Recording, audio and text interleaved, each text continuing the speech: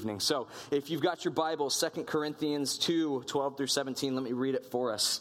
Paul says, "When I came to Troas to preach the gospel of Christ, even though a door was opened for me in the Lord, my spirit was not at rest, because I did not find my brother Titus there. So I took leave of them and I went to Macedonia. But thanks be to God, who in Christ always leads us in the triumphal procession, and through us spreads the fragrance of the knowledge of him everywhere. For we are the aroma of Christ to God among those who are being saved and among those who are perishing. To one, a fragrance from death to death. To the other, a fragrance from life to life. Who is sufficient for these things? For we are not like so many peddlers of God's word, but as men of sincerity, as commissioned by God in the sight of God, we speak in Christ." I wonder if you've had a similar experience to the one that I have. When I was in middle school, specifically going from 6th to 7th grade, I switched from going to Bell Shoals, which is a private school, to Progress Village, which is a totally sick school. And that experience was a little shocking because the culture of those two academic institutions were very different. I'll just put it that way. But one of the things that I experienced going into Progress Village was this obsession with romance, as far as middle schoolers are capable of even understanding what that is. And so it felt like every single period it was who likes who's dating who held whose hand, who got whose AIM account. That's AOL Instant Messenger, for those of you who don't know what that is. That was just the thing. And I remember sitting in class, maybe in second or third period, and somebody saying, "Hey, Stevie, is Susie in your next class?" I'm making these names up. I don't know anybody by either of these names, hopefully. And yeah, she's in my class. "Hey, you should ask her if she likes me and tell me what she said at lunch." And I remember sitting with guys who had made that request as they sort of like anxiously drum on the table in the lunchroom, waiting for Stevie to come back with word. Maybe you've done that like now in your adult life. Like, "Hey, you should..." I don't think that's particularly mature or wise, but it might have happened to you. So you've had this experience of waiting for word to come back. Or maybe you've had to have a difficult conversation, whether it was on text message or over email. Again, not a great way for grown-ups to handle difficulty, but maybe you've sent the text and you've seen the red receipt and the 3 dots are blinking at the bottom and you're going, "Oh no." And it started blinking and then it stops, and then it starts blinking and then it stops, and you go, "Here comes the mother lode. This is going to be bad." Or maybe you've sent out the job application that you've labored over and you've made your best effort to present a solid resume, and you're playing the waiting game of whether or not you get the call back from this company that you've really just invested all this time in. If you're like me, and I think I've sat through every single one of those experiences, so I'm citing my own life here. The waiting for word to come back on something crucial like that, for me, is utterly incapacitating. When I wait for the 3 dots at the bottom of the text message to stop blinking and the message to come through, as I wait for the phone call for that resume that I've submitted, as I wait for Stevie to tell me if Susie likes me, the waiting period is something that for me is devastatingly stifling. I don't wait well. I become so anxious that I just can't function. And I say all this because this is what we see in Paul. Paul says this: "I came to Troas to preach the gospel. And even though a door was open for me in the Lord, my spirit was not at rest because I did not find my brother Titus." Paul goes to Troas, first with the intention of preaching the gospel, but second with the intention of meeting with Titus to hear how the Corinthians have reacted to what he said. And Titus isn't there. And Paul's stomach is tied in knots and doing backflips, to the point that it's incapacitating for him. He can't even do what he came for, even though the door is open. He's so anxious that he just has to leave. If we can go back to the middle school metaphor, it's like Stevie saying he'll talk in third period with Susie, and then Stevie getting called out sick before lunch. And you go, "Bro, I can't even eat. I'm so worried about what sort of news you're going to bring me." And so Paul says, when I came to Troas, I had my purpose lined up. I knew why I was there. The door was open. I was so anxious that I couldn't even go through with it. That is how concerned I was for you in Corinth. And that to me is incredible. Just the level of honesty that Paul demonstrates in this text by just laying his emotional life bare and saying, I know what I should have done was preach the gospel. The door was open. I could have done it, but I care about you so much that it was debilitating to me, that my spirit was not at rest, that Titus wasn't there to alleviate my concerns, and I just had to leave. Two things I see from this that might be instructive for us. One, when was the last time that the salvation or the repentance or the conviction of a brother and sister in the Lord was such a burden upon your spirit that it drove you to your knees? When was the last time that somebody that you knew who had fallen away from the faith or had stumbled in some way, when was the last time I ask myself this question, when was the last time I demonstrated this level of concern for other image bearers in the Lord? Because for Paul, this is a crushing weight. He cares so deeply for these people. Do we care so deeply for the souls of men and women in our lives? But the second thing is this. We know from the rest of the text, and Paul is aware in writing this, that he has been criticized again and again and again for his weakness. He's been criticized for the fact that he's not particularly interesting or funny or doesn't really use great illustrations. He's been criticized for the fact that bad things always seem to happen to him. He's being criticized because he's weak. The people in Corinth are saying, you're kind of pathetic. Wouldn't you much rather follow this man with bronze skin and biceps than this frumpy old guy who's balding? And the only thing Paul does here is give them more ammunition. He says, I was so emotionally in turmoil, I couldn't even do my job. And he knows that they're going to leap on it and say, why would you follow somebody that is so compromised emotionally, that is so fragile, that's so broken? But the reason Paul says it is because Paul realizes something, and you see it throughout all of his letters. If there's to be any success in his ministry, any fruit from his preaching, any conversion from his debate and dialogue with the non-believer in the Greco-Roman world, if anything is to come from his time on this earth in the service of Jesus Christ, it will not come because he is particularly impressive or smart or clever or persuasive. It will come because the sovereign triune God has seen fit to use the broken vessel that is Paul to make something glorious. Paul has no problem admitting his weaknesses because he knows that the kingdom of God is not dependent on his strength, but is made perfect and all the more glorious by the fact that God uses broken people to accomplish mighty acts of redemption.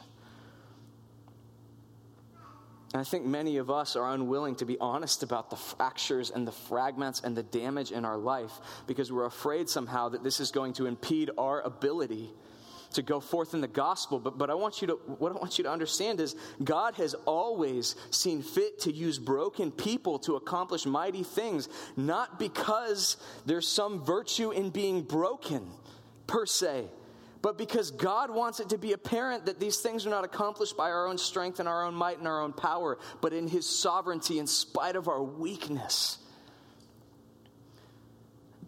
There's a scholar named Hughes Oliphant Old.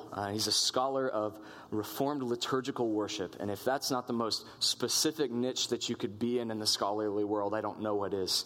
But he wrote this 10-volume set on preaching and preachers in evangelicalism in the last 300 years. And he picks a bazillion different preachers and writes 3 or 4 page profiles on them. And there's one guy who's relatively popular. You hear him on the radio. His name's John MacArthur. And in his bio of John MacArthur, he says, what is astounding to me about John MacArthur's ministry is that he has grown a church from 100 people to 2,000 people, and he's not good looking, and he's not a great public speaker. He's not particularly cheery. He doesn't have a winning personality. He's real boring and frumpy. There's not really anything aesthetically that's appealing to him. They just sing hymns and wear suits and ties. Hughes Oliphant Old is a Christian, but he says there is nothing about this man's ministry that should make it work.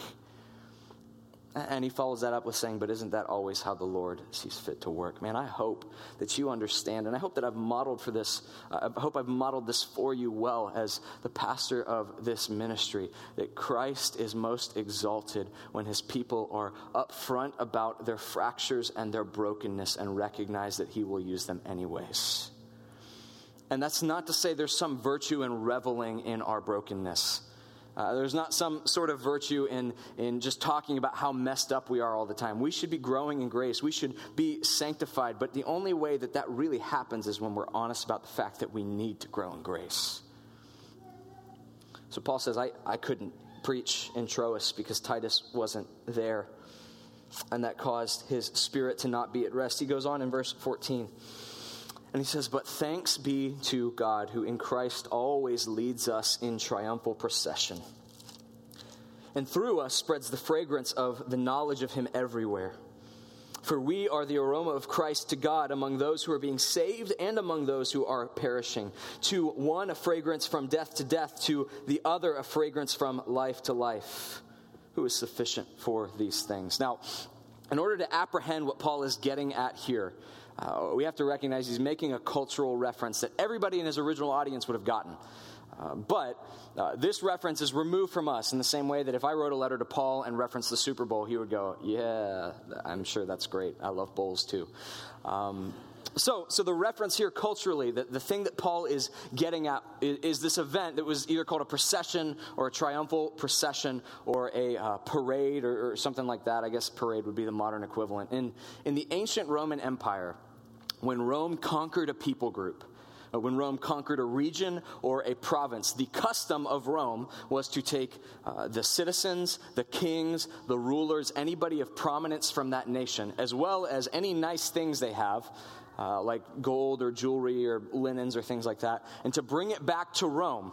And then Caesar would lead essentially a ticker tape parade through the streets of Rome with all of these people behind him. Say, look at what I've done. Look at who I've conquered.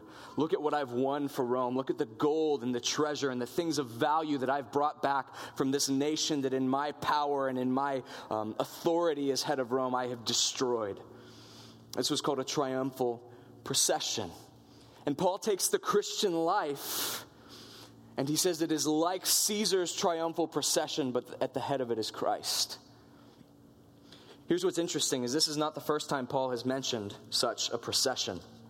Actually, he's talked about a triumphal procession once before that, or I guess later than that in your Bibles, in Colossians, which Zaida read for us.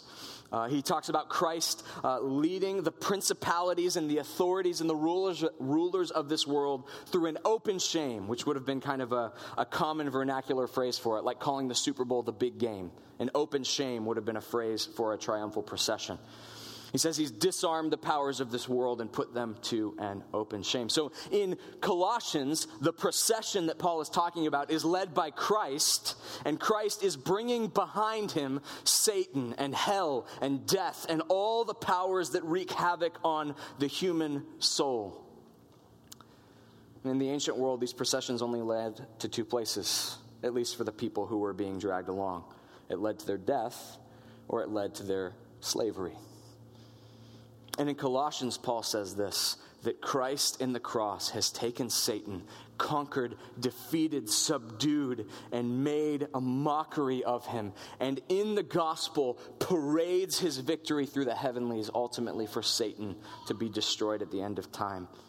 But there's another procession in 2 Corinthians that Paul talks about.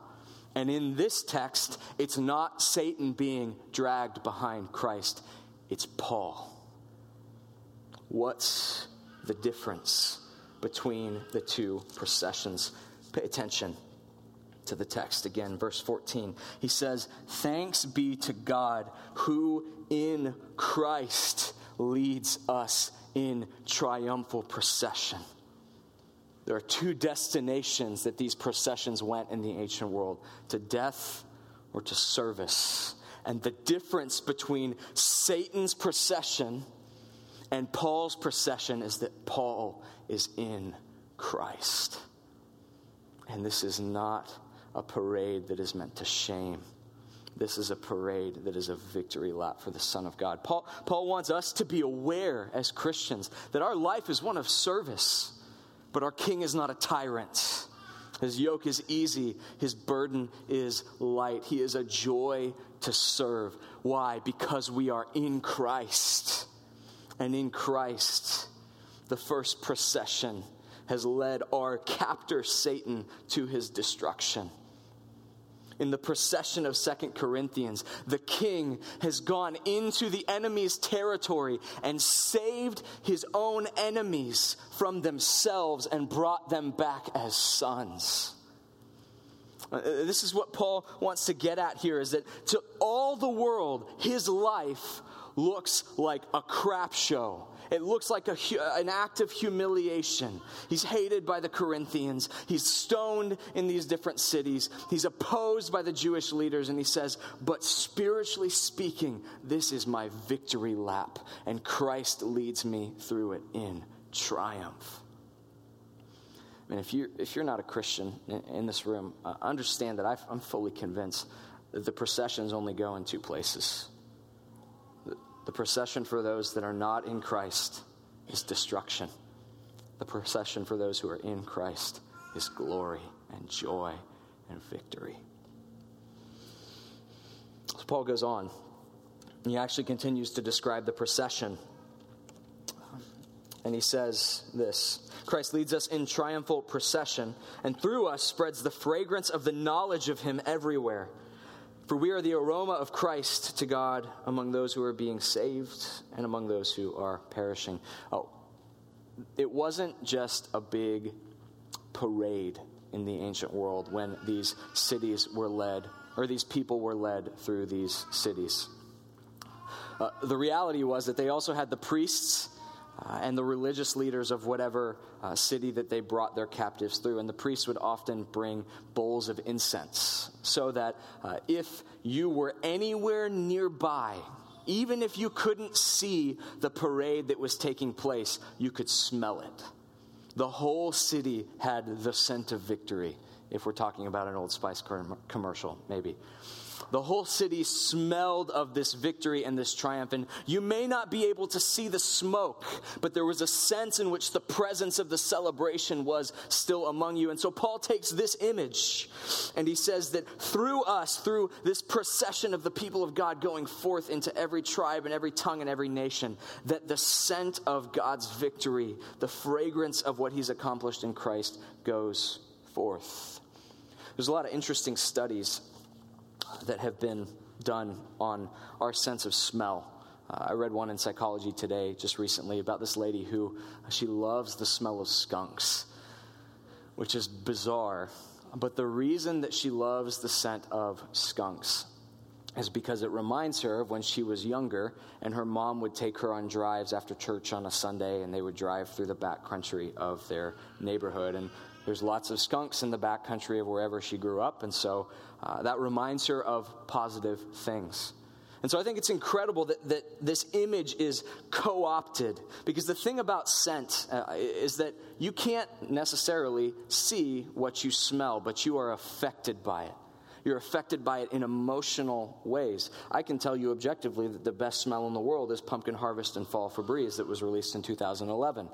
And Febreze has never gotten the formula quite right, and I've emailed them asking them to do it again. Because it affects me. Even though I spritz the Febreze, I see the cloud, it's gone. But that scent has an effect on me because it reminds me of a time and a place and a season that is important to me.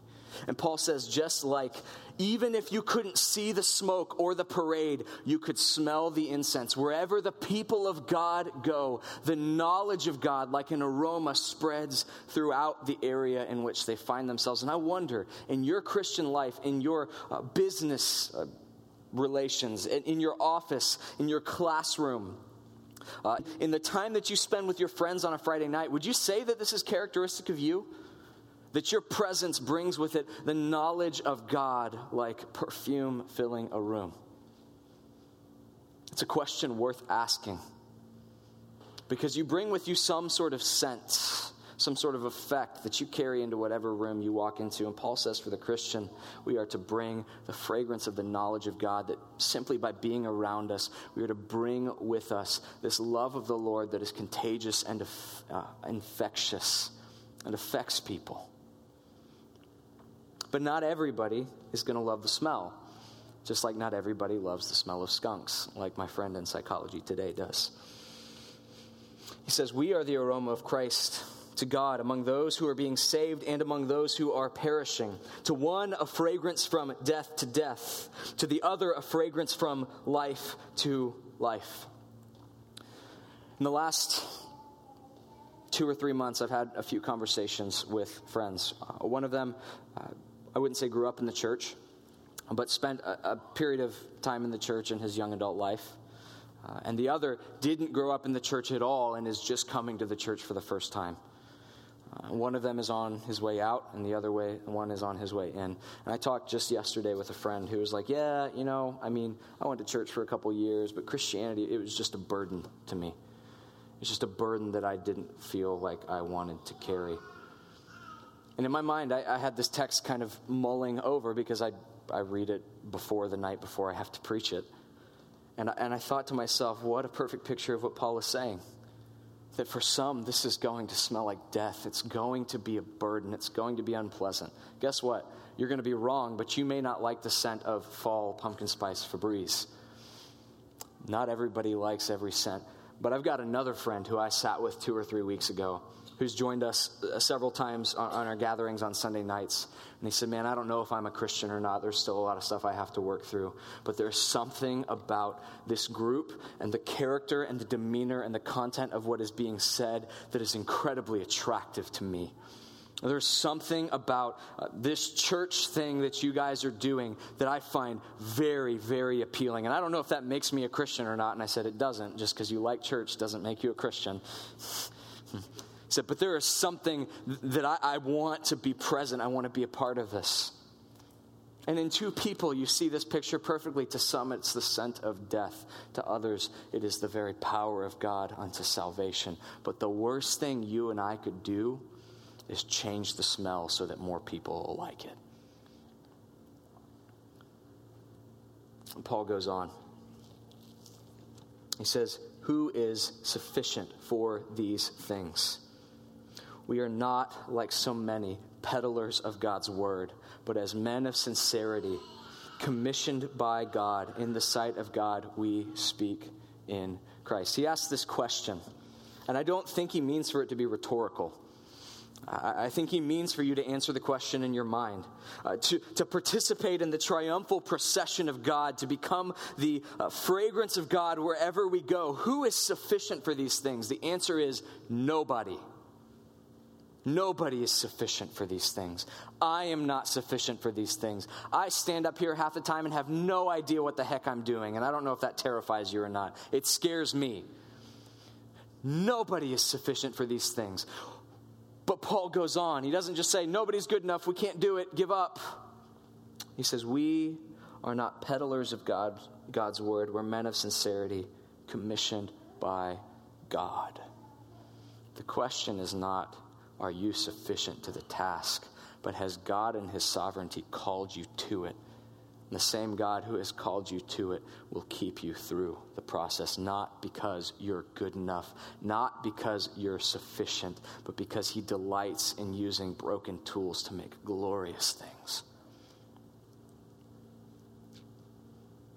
I pray that you and I are not peddlers of God's word.